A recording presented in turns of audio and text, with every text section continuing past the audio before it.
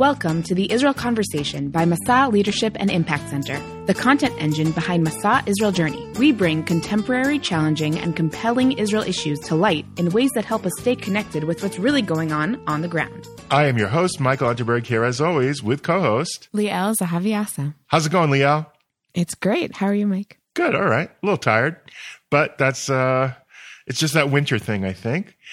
Today's topic is going to be the ongoing developments with Iran and not calling her in on an emergency disaster topic, but just as an update, Miri, because you often feel that you're our turn to when something bad happens. But here we just sort of want to see where things are. Just for an update, we are turning to returning guest Miri Eisen for her always welcome clarity and perspective and big picture explanation. How are you, Miri? I'm very well. You said that, it's like tired time. Hey, the days are short. The nights are long. We're sleeping more. Having said that, it's the end of the year and we're going to look forward to 2022. We're not going to ignore that we're about to turn a corner. All right. Mm-hmm. Well, actually, I think as we record this on a Wednesday, I think the days just now started to get longer again. I think we passed the winter solstice. It'll slowly get better. See? Yeah. All right. Well, I should always mention that it's not just your expertise, it's your optimism that's helpful because it is hard sometimes when you're reading. Well, that's why in the depth of winter, we have all of these winter holidays because it's always been hard. So let's do festive things and be happy because it's hard. It's tough at the depth of winter. Well, but also when even in Israeli winter. Yeah. Well, it depends where you live. Some of us are getting pretty good winter, but it's also a little hard to be optimistic when we see, and it's hard to follow these negotiations going on with Western countries and Iran, with Israel clearly saber rattling and the Iranians saber rattling back this sort of, we're training for this, we're preparing for that. And I think it's fair to say that one of the last countries that presents a real existential threat to Israel is Iran. And so, Miri, how do we? Iran. Yeah. So how do we know where we are? Like, where are we, and where do you think we're going in this situation? So I'll remind ourselves that it is the end of 2021. That we've been talking about Iran going nuclear from the 1990s. So people say, "Oh, then you're crying wolf." But no, that's because of negotiations, because of all the different ways that we're talking about over time, that we want to be sure that in this time period, you try to delay it. The international negotiations are trying also to delay it, almost to stop it. And that's part of the gap, that if in the negotiations, all you arrive at is a delay, is delaying the nuclear capability by 10 years, people go, well, it's not worth it. And others say, wow, if we delay that nuclear option by 10 years, who knows what's going to happen in those 10 years? And it's only about the nuclear aspect of Iran. They clear cut want a nuclear option. And if they're not going to go down the nuclear path, they want the international community to give them things instead of going down the nuclear path. That's the very harsh reality of where we are. Israel has two different voices. We have one voice that says delaying is not enough. So here I'm going to be the devil's advocate and say, delaying is a lot. And you're never going to be able to negotiate with the Iranians for them to say they won't do the nuclear path. First of all, they may say it and then lie. And then what do we do? And the other aspect is that here it has to do with who the Iranians are. So as I breathe deep and look at 2022, the international community now is trying to negotiate yet another delay. But it's only about the nuclear. It's not about all of the other things that Iran does in the Middle East and around the world. It's not about exporting the Shiite revolution. It's not about destabilizing countries. It's not about arming and helping terrorists. It's only about the nuclear action.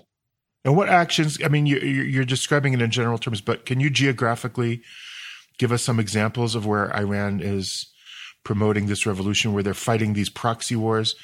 And is it fair to say that their goal is to be the superpower of the Middle East?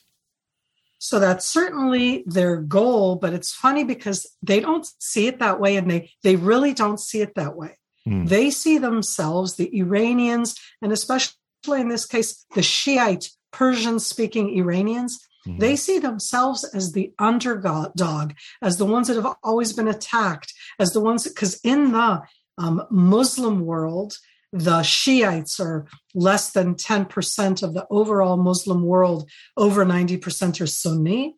And within the Middle East, Iran is the large Shiite country. After that, you have Iraq, which has a good 60% Shiite.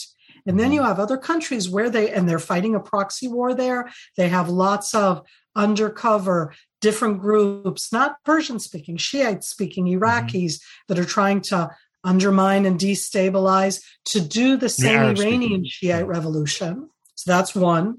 You continue to Yemen, where overwhelmingly it's Iranian know-how, training, money, and weapons that are fighting against the Sunni. Again, when I say regime, Yemen is such an unstable country.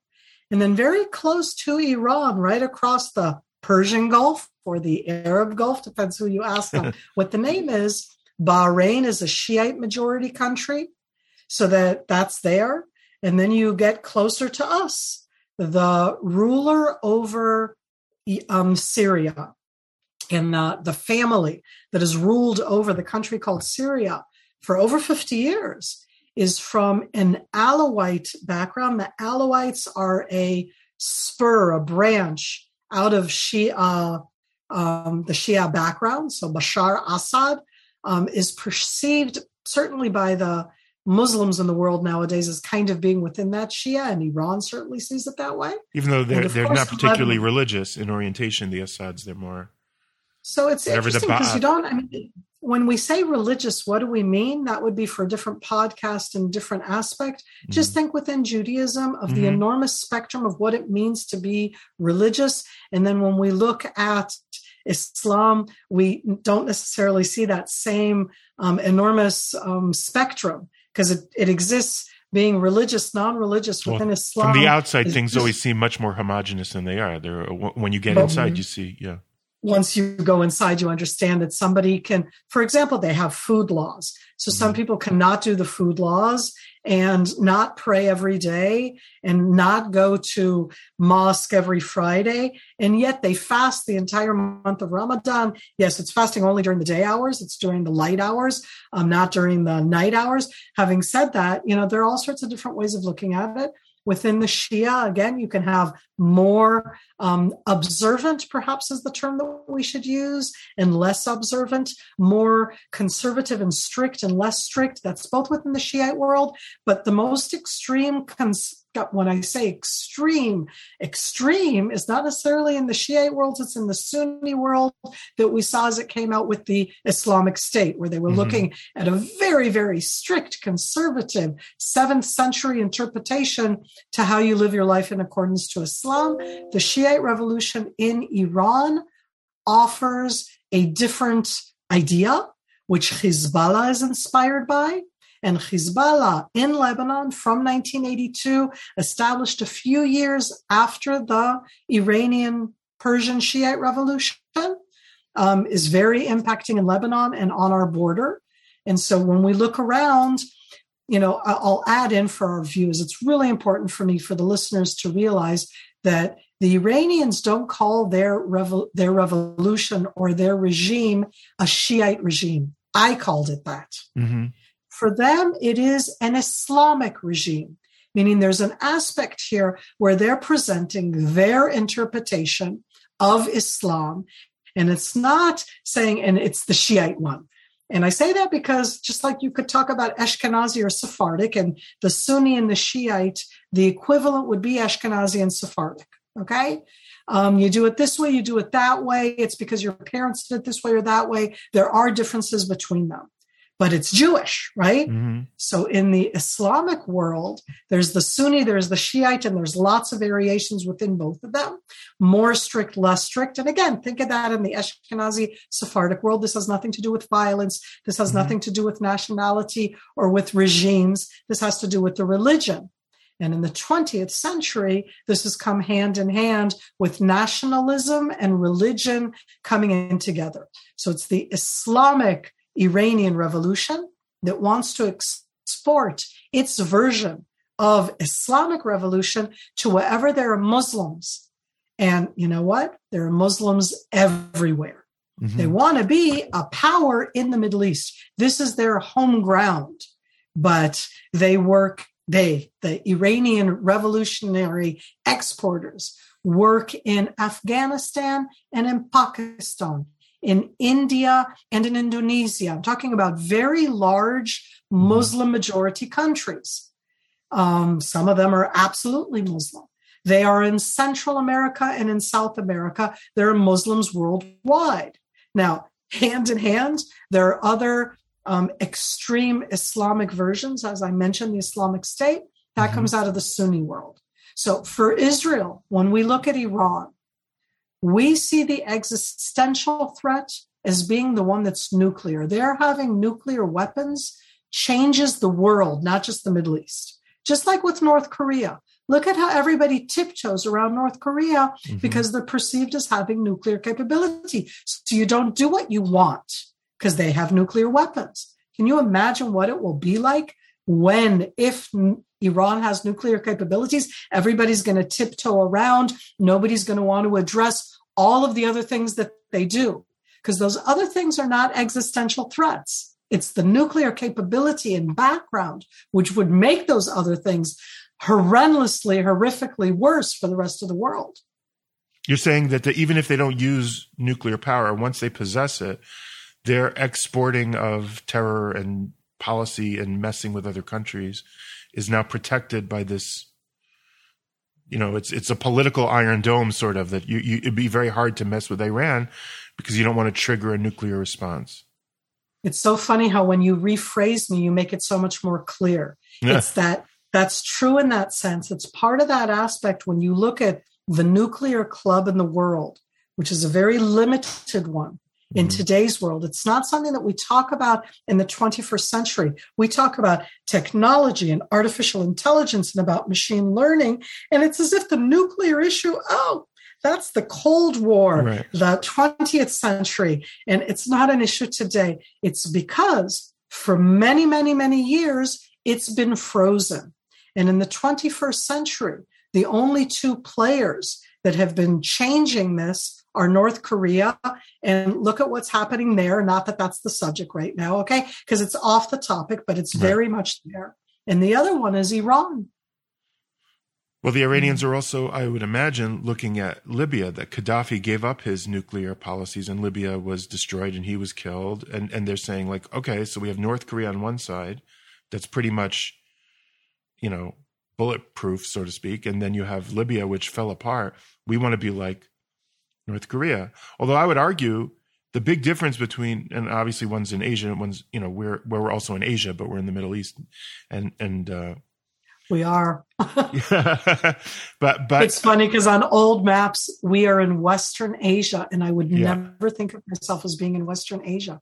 Well, I understand it's also problematic to say Middle East and Far East because that's from a Eurocentric perspective. But it's also the Middle East should go all the way from Morocco to what to Iran, to Afghanistan, to Pakistan. I mean, it's part of those issues of how we look at it. So I'm going to stick right now with Western Asia and North Africa. Here in Western Asia as opposed to Eastern Asia, but North Korea as atrocious as they are within North Korea and how the people in North Korea, we'll find out years from now how horrible life has been in North Korea for years.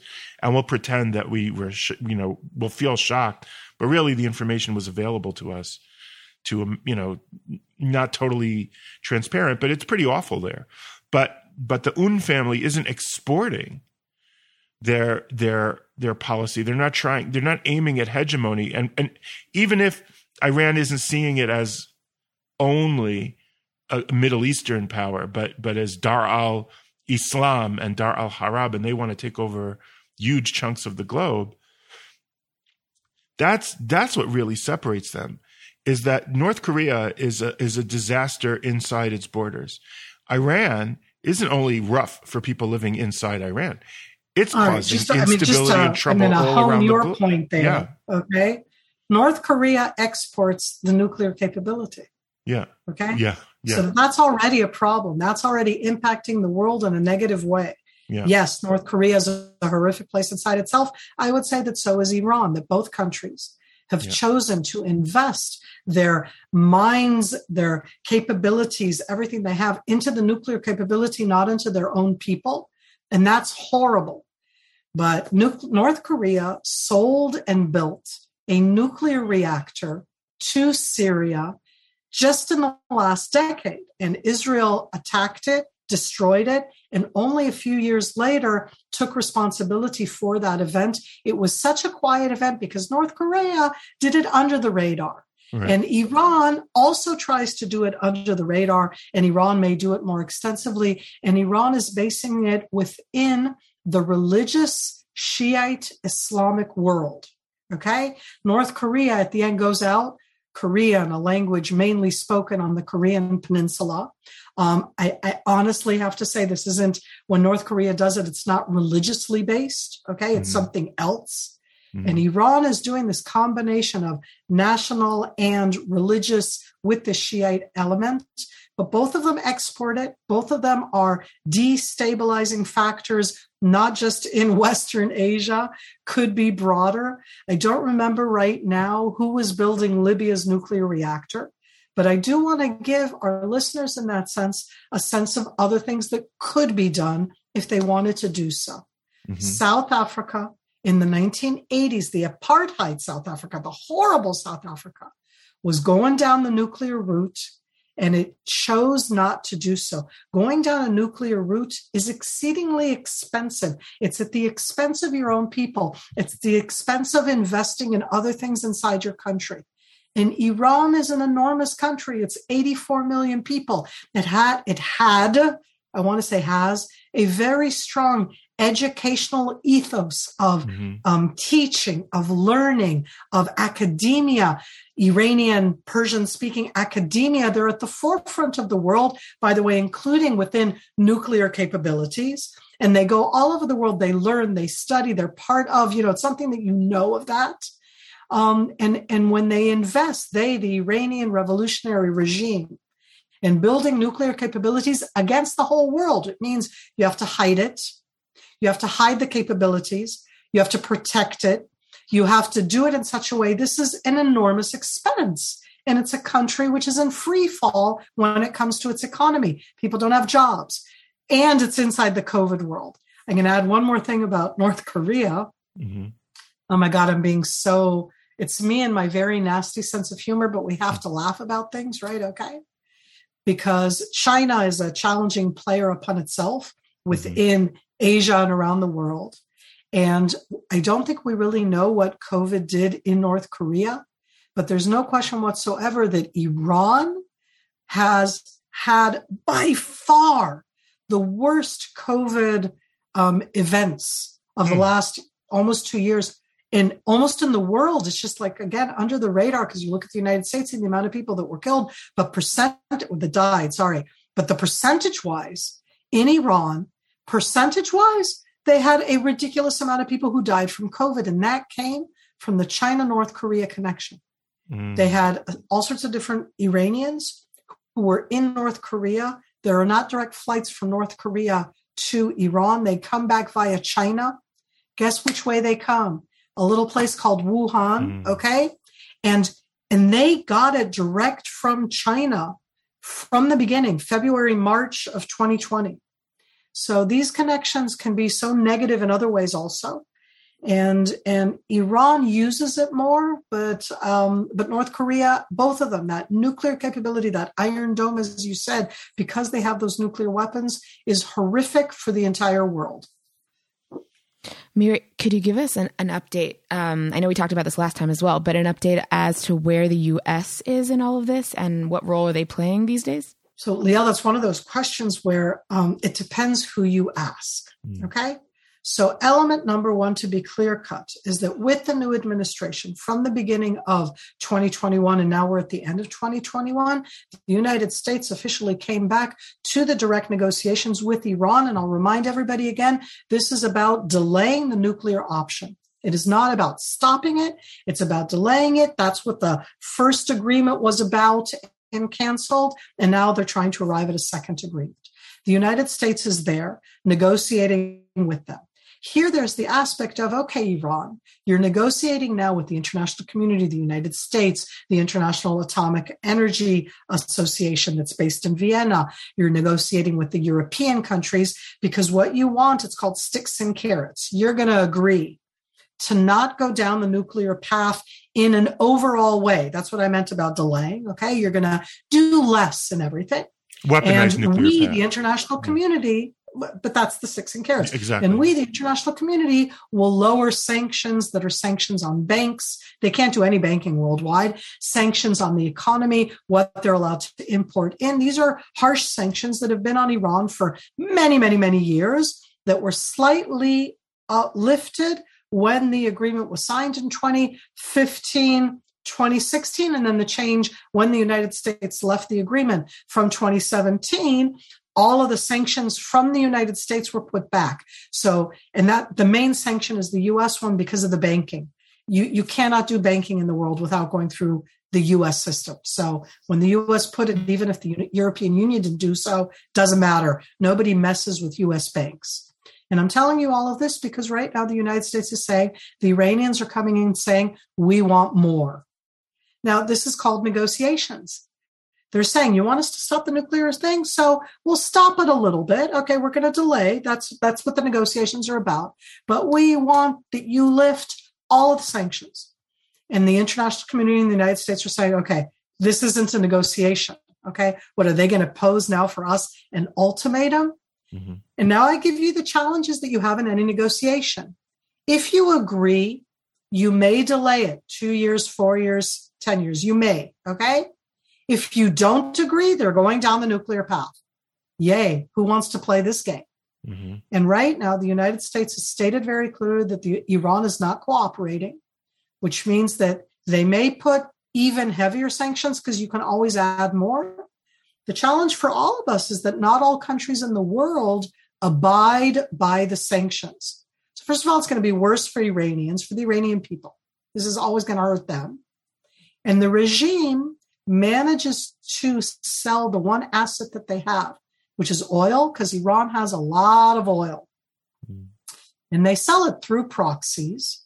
And they sell it to China that's willing to buy Iranian oil even when the international community does sanctions. China says, I'm not part of that. So as soon as they can sell oil, they have an income, and they're using that income with their own scientists, with the help of North Korea. Okay, North Korea is an exporter here. With the help of, Pakistan has nuclear capability. So Pakistan is Sunni. Iran is not, but most people are not aware that Pakistan and Iran share a border. So that these are, we don't always look at that when we said West Asia or Southeast Asia or Southwest Asia. So you have those capabilities now. So the U.S. clear cut is saying Iran is not abiding by rules of negotiations. And Israel is saying, if this means that they're continuing with trying to achieve nuclear weapons earlier, then Israel will act. And what's changed over the last few weeks, and I think, Mike, what you said also about the saber, what was the word? The saber rattling. It's a great term, is that Israel has said, hey, United States and all of you countries negotiating with Iran, if you don't take care of delaying it in a way that Israel would like, but it won't be that way. If you don't take care of delaying it, and that means that Iran is going forward, then we, Israel, will have to address it in our own ways, including through physical, violent means of trying to stop it. And that's also, of course, part of the negotiation. That's part of the stick that the West is going to use. We're trying to keep a war between you and Israel. So if you don't want that, and Israel doesn't want that. But I always wonder how much the Iranians don't want it. When I think back want the war or don't want the nuclear weapons? The war. Okay, so now I'm just telling you my assessment and it's worth exactly as much as you're paying for it. Let's go there. I don't believe that the Ayatollah and the mullahs see any alternative than to getting that nuclear capability, especially since it's been, as you're saying, talked about for so many years. It becomes an issue of honor and pride, but also of policy necessity. They have to get there in their heads. And so they're going to... What you need to realize is that most of the Persian-speaking people in Iran, and in a very, the ones that you and I have dialogue with, the ones that, yes, they live in a country ruled by an Islamic regime, but if they didn't, they would dress like us, they would have the books that we have, okay? That they also, the Iranian people they say, we have the right for nuclear weapons. And why do they say that? Because in the Iranian eyes, Israel is a nuclear power. And they, Iran, are the ones that are threatened because Israel consistently threatens them. And in Iranian eyes, it is Israel who is the superpower, who has nuclear weapons, who's the only one in the Middle East who has so, and who constantly, Israel says that they will take care of Iran.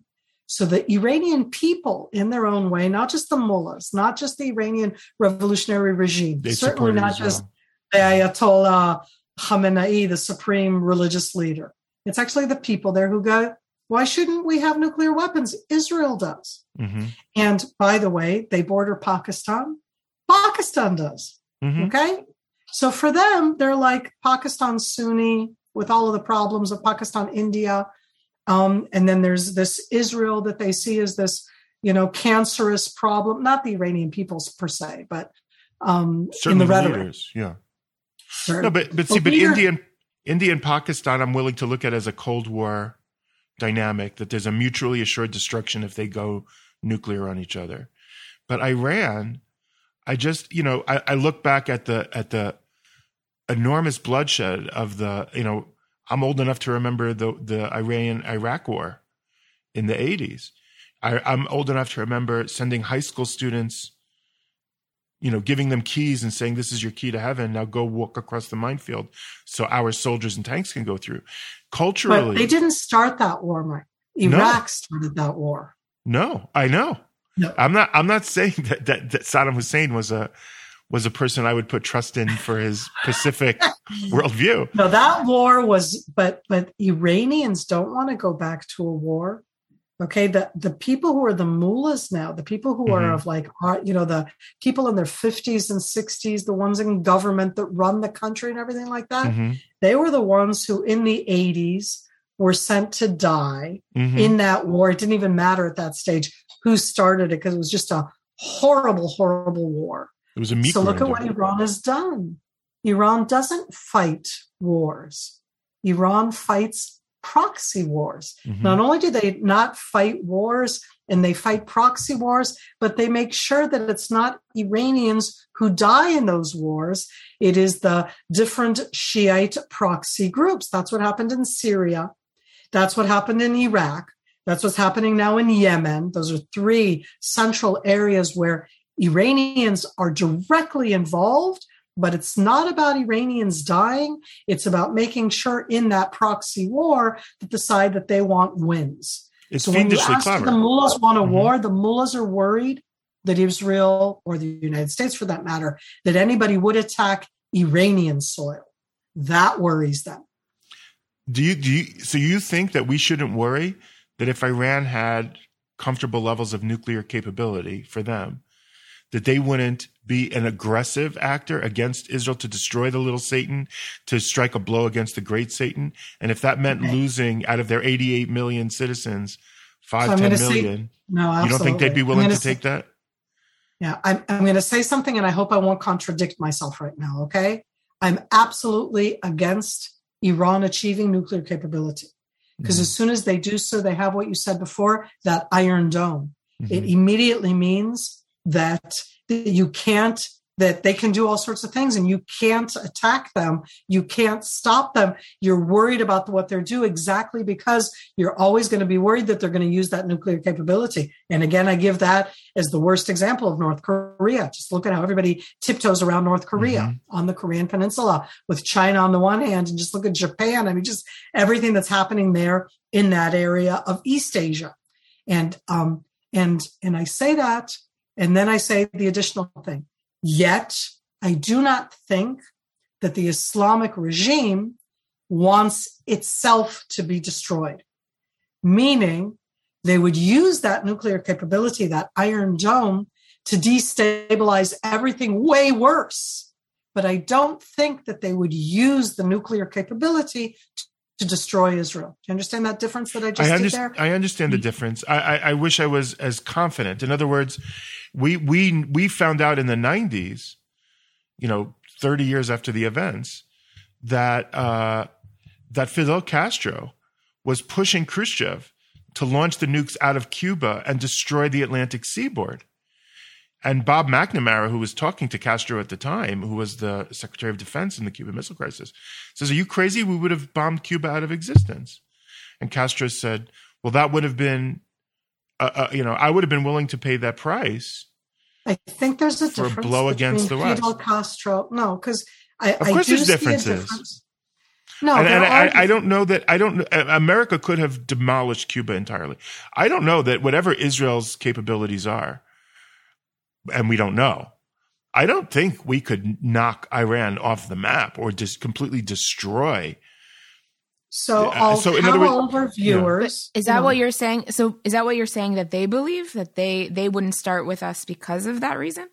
I think they would start with us. I think I in addition to Miri's fear of this, this protective nuclear dome that would protect them from policy, I also fear that they would strike an aggressive nuclear strike against the cancerous Zionist entity in the name of how they understand Allah's will, even if that meant losing millions of Iranians. But their bench is deep, so to speak, and they're willing to lose lives in what they think will be this apocalyptic endgame. No, but there is a thing called nuclear deterrence, which is, again, the games of the 20th century and the Cold War and the Indian-Pakistani example that you gave before, that in those type of nuclear deterrence situations, I do not see them launching nuclear weapons against an Israel that they perceive as having way more nuclear weapons than them.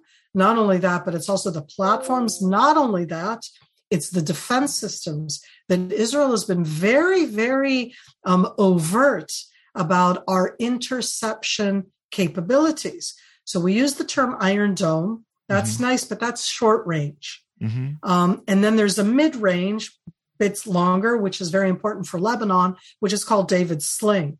But long before we had David's Sling and Iron Dome, we have Arrow. And Arrow is an intercontinental even interceptor that supposedly anything fired from Iran, we would be able to intercept. And if that's nuclear, there went large cities in Iraq or in Jordan, right? Okay, because you intercepted over something, which is a horrible scenario, okay? But Iran is very aware.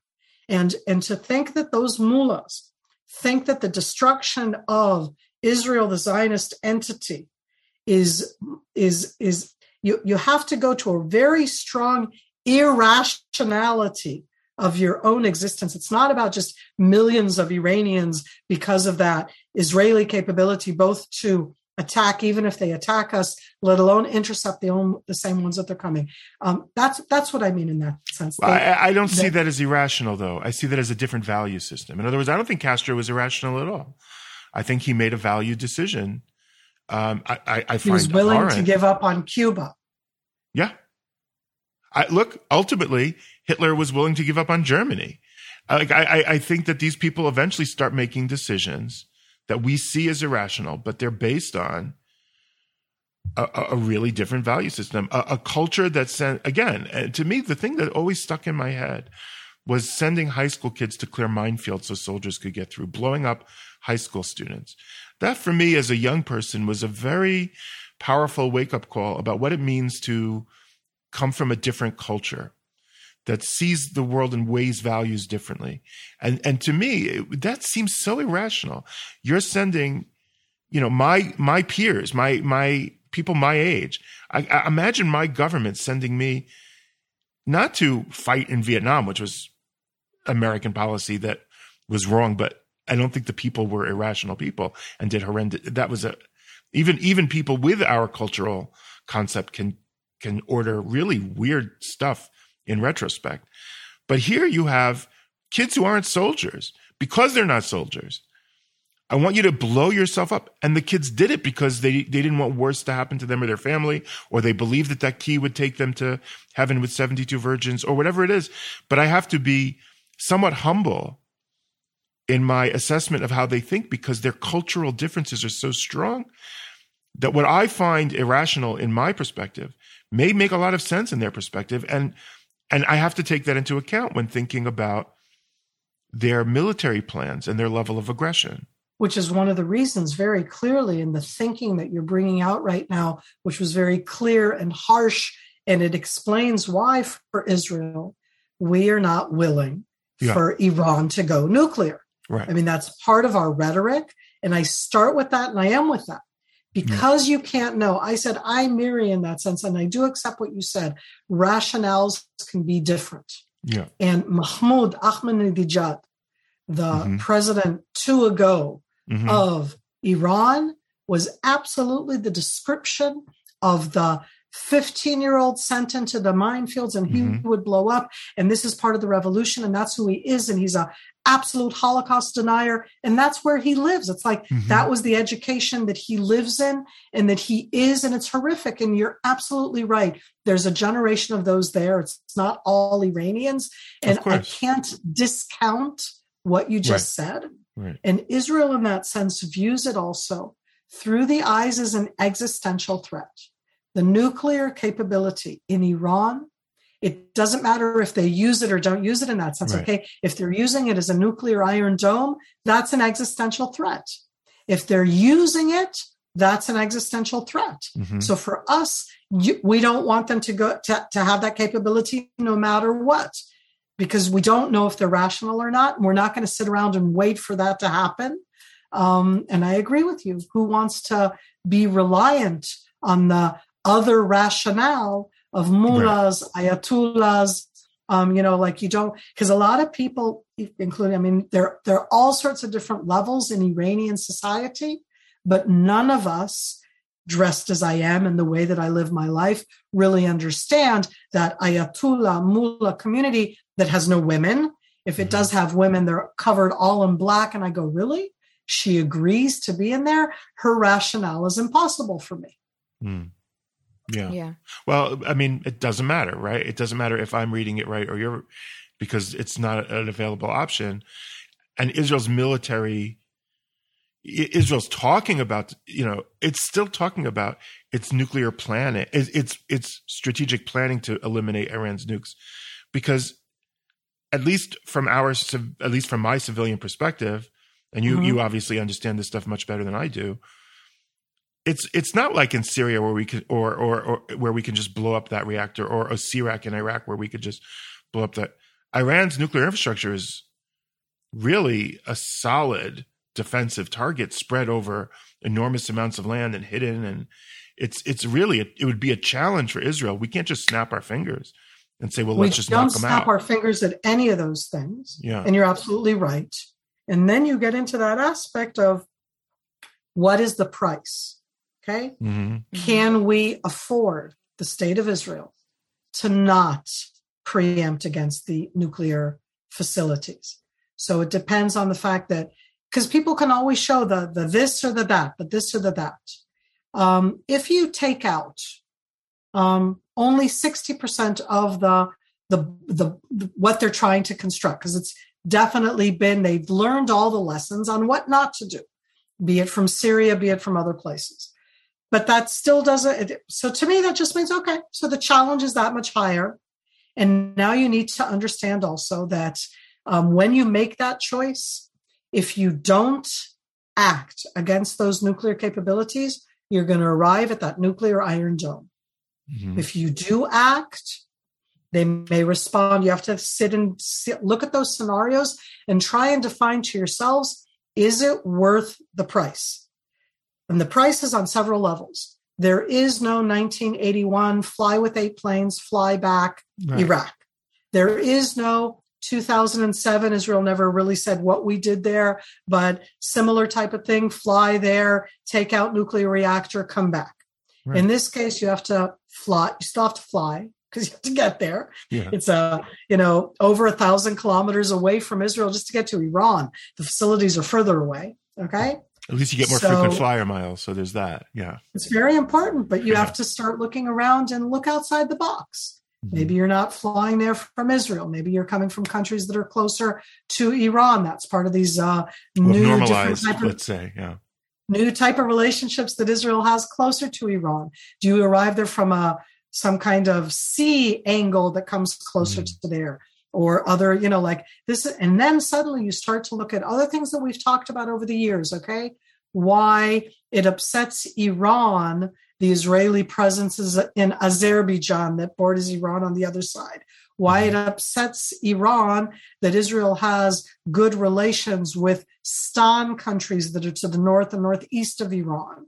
Mm-hmm. Certainly why it upsets the entire Middle East, but especially Iran, Israel's growing relationship with a country like Bahrain or the United Arab Emirates or the non-official whatever, yes, no, with Saudi Arabia. All of those are a lot closer than where we are. Because if you're going distance-wise, what your capabilities are, where you have to get there, these changes that have happened over the last 2 years are directly connected to the mutual view of the threat of Iran. Bahrain and UAE, absolutely. Absolutely. Quiet Saudi Arabia, absolutely. Oman, where the former prime minister visited and then pictures came out. We don't have diplomatic ties with them. But afterwards, listeners, go look at a map, what I called Western Asia, and suddenly see Oman is ridiculously close to Iran. Bahrain is close to Iran. UAE, United Arab, they're very close. When I say close, I'm talking 20, 30 miles. Okay, they're very close. The Persian Gulf is not that big. And then you start to understand there are other possibilities there. Now, the Iranians have their own capabilities. But when you look at what you try to do in the meantime, it was just a year ago at the end of last year, at the end of 2020, there was a very big coverage at the end of 2020 of the top Iranian nuclear facilitator, in this case, both a scientist, but also the administrator of what was perceived as being the one who kind of runs the Iranian nuclear program. Weaponization program, Yes, being killed some of it, with, you get your little phone cam, whatever, of that event by something that until now has never really been explained in different ways. And you go, okay, there are all sorts of capabilities out there. Okay. And you want to hope, and again, it won't be clean. It won't be easy. I think that part of the fact that Israel is in rhetoric in a way that we don't usually do, we never talk about what we do or don't do in Syria, has to do with the price for Israel. Okay, there's going to be a price there, both with the pilots or just the military side of it and the Iranian response to it. Can I add something else? Yes. Iranian response. This is like for our viewers in the Jewish agency world. Iranian response can be 100% against Jewish targets worldwide. Then what do we do? Well, they've done it before. Wow. Yeah. That's what they've done. So do we do it or not? That nuclear iron dome that they would build is horrific for Israel and the world. If we take it out, the Iranians take it out, and again, at a price, the response could be against Jewish targets all over the world, totally indiscriminately.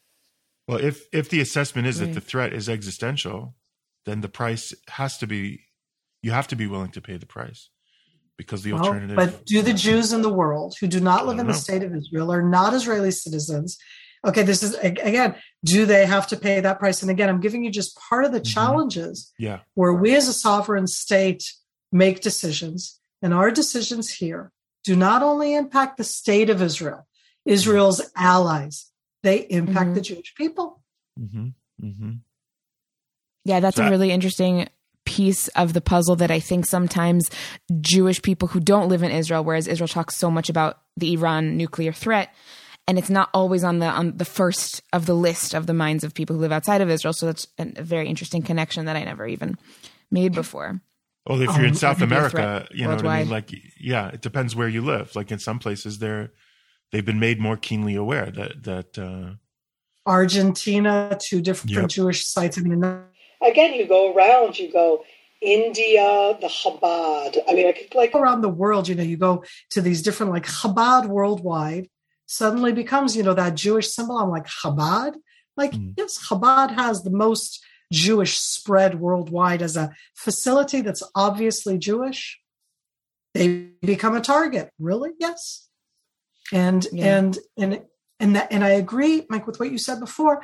That doesn't mean you don't do it, because if that threat comes to be, then you need to be aware of that. But how to afterwards, you as the state of Israel, what do you do with the Jewish communities worldwide? How are they going to respond worldwide? They totally could be against what Israel is saying. I told you there's this aspect here where what you said about there not being rational, and you heard even from me, I'm not sure that they're irrational. And even if their rationality is different, I don't think that now you have generations of Iranians who want to commit harikiri, who want to commit suicide. I don't think that that's the generation we're in, but that's my opinion. Others could have other opinions who think that they are willing to put the bomb, even if they will be destroyed. The leaders, yeah. The leaders, yes. Okay, Miri, we depend on you not only for our understanding and the big picture assessment, but also for some of our morale. And you always end by giving us, you know, I find your perspective. Look, like you're saying, it's important to deal with the truth and the reality, but you also always have, you know, what's the bigger context that we should be looking towards for? Maybe optimism is too strong a word, or is it, or I don't know.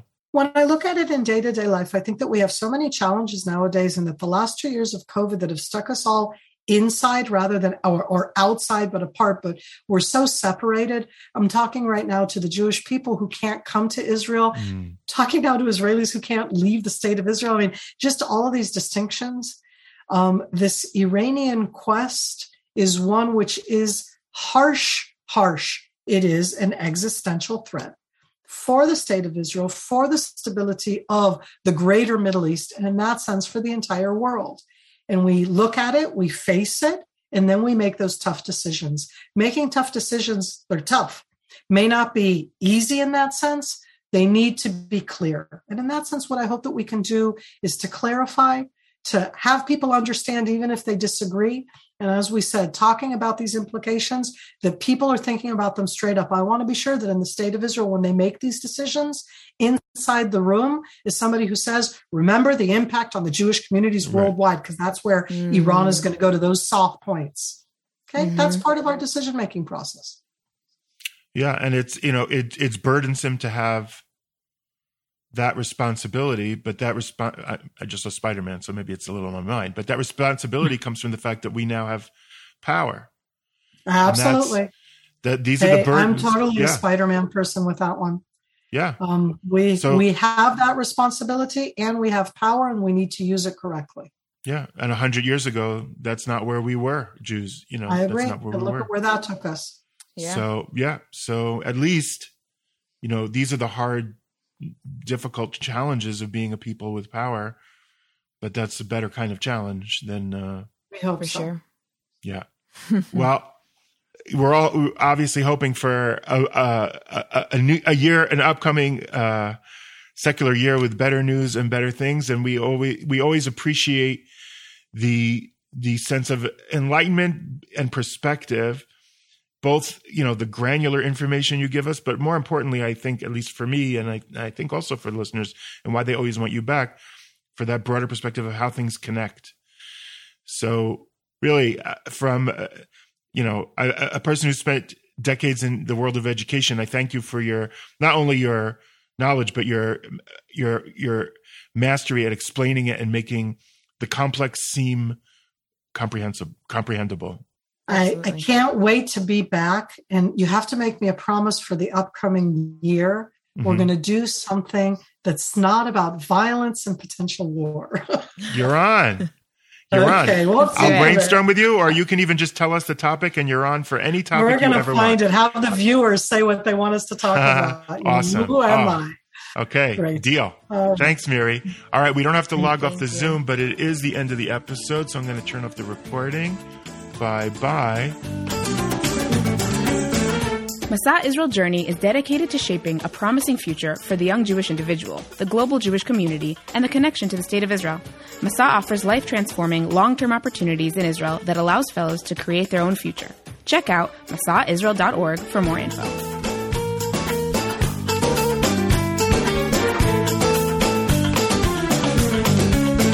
Now that we're part of Masa, we decided to add a cool new segment to each episode. We're going to call the Masa Moment. There are so many people having amazing experiences here in Israel, and we just wanted you to feel part of it and know what's going on. So enjoy this week's Masa Moment. Hi everyone, Matthew Lipman here, Masa Israel educator. I was recently given the privilege of accompanying 29 Masa fellows on the inaugural Gap Year Winter Break Tigul. We had a wonderful experience learning about the War of Independence, and we hiked along the Burma Road, the road which was built as a way to bypass the Jordanian forces who were besieging Jerusalem. It was really a great experience.